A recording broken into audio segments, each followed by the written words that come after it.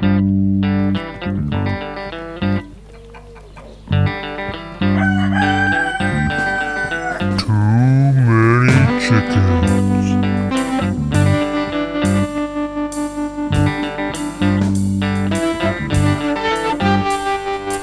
everyone, thanks for listening to Too Many Chickens. I'm Eric P. Kraft. This week I got part 1 of another multi-parter for you, so hang on tight. As summer was winding down, I had 3 chickens out in the coop, and then I had 3 baby chicks that eventually grew into 3 teenage chicks. What next? Seeing as how I didn't have any extra coops lying around, it seemed like I had to figure out a way to get these 2 groups together and have them form a united front. I had space in the coop due to a couple of chickens dying in the spring, but it wasn't really the space I was worried about. I knew that chickens get territorial, and I knew whose territory the coop was. My older chickens, while generally docile, were going to have to meet their new roommates, and I was bracing myself for it to go poorly. Better to be prepared and surprised than unprepared and en route to the vet. I knew the best way to ease new birds into the flock was to do a slow period of getting familiar. Since I was keeping the chicks in a dog crate, I figured the easiest thing to do would be to put the dog crate next to the run and let everyone say hello.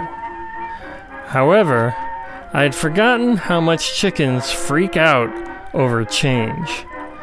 The mere sight of the crate anywhere near the run sent the old guard into freak-out mode, where they hid inside the coop and made unhappy-sounding squawks for at least an hour. They eventually wandered back out, but were still quite vocal in their disapproval of this new object. Imagine the 2001 monolith scene, but with chickens. After a while, I brought the dog crate back inside. I began to bring it out every day for a little while, in the hopes that they'd get used to it. There was still a lot of angry squawking, but I worked on it. I would have left it out there all day, except that it's totally not a secure device, and there are lots of clever varmints around who would be really excited about an easy-to-obtain chicken dinner. The thing that was killing me in this whole process was that I had used bricks to prop up the chicks' food and water to keep shavings out, and these made moving the crate a very heavy endeavor. I could have taken them out each time, but that would have made it a very time-consuming endeavor, so I went with the back pain instead. I had heard that letting chickens free range together would sometimes help them accept one another, so I put the dog crate in the yard and let the other chickens out. Then I opened the door to the dog crate. Immediately one of the chicks took a majestic leap right out the door into the yard. This seemed great. Then she realized she was in an unfamiliar place, and immediately ran back into the crate. Each of the 3 of them took little trips just outside the door, but always went right back in after a second or 2. Meanwhile, the adults were steering clear of everything, because they still didn't trust the dog crate. Didn't matter where it was, that thing was trouble, so they avoided it. After a couple of weeks of putting the crate next to the run, I decided it was time to put it in the run and let everyone get a little closer.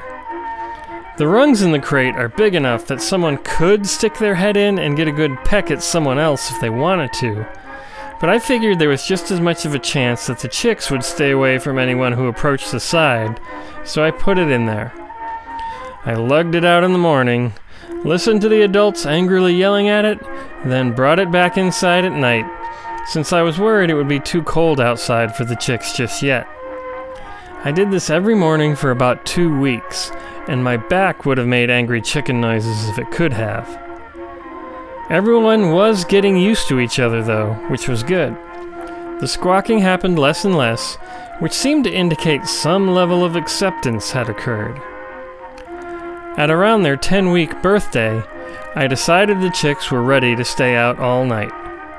They were feathered out, and the nights were pretty warm, even though it was the beginning of September.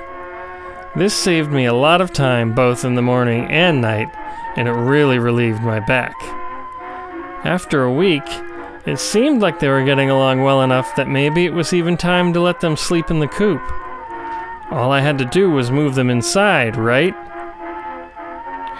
To find out if that was all I had to do, tune in next week. See you then.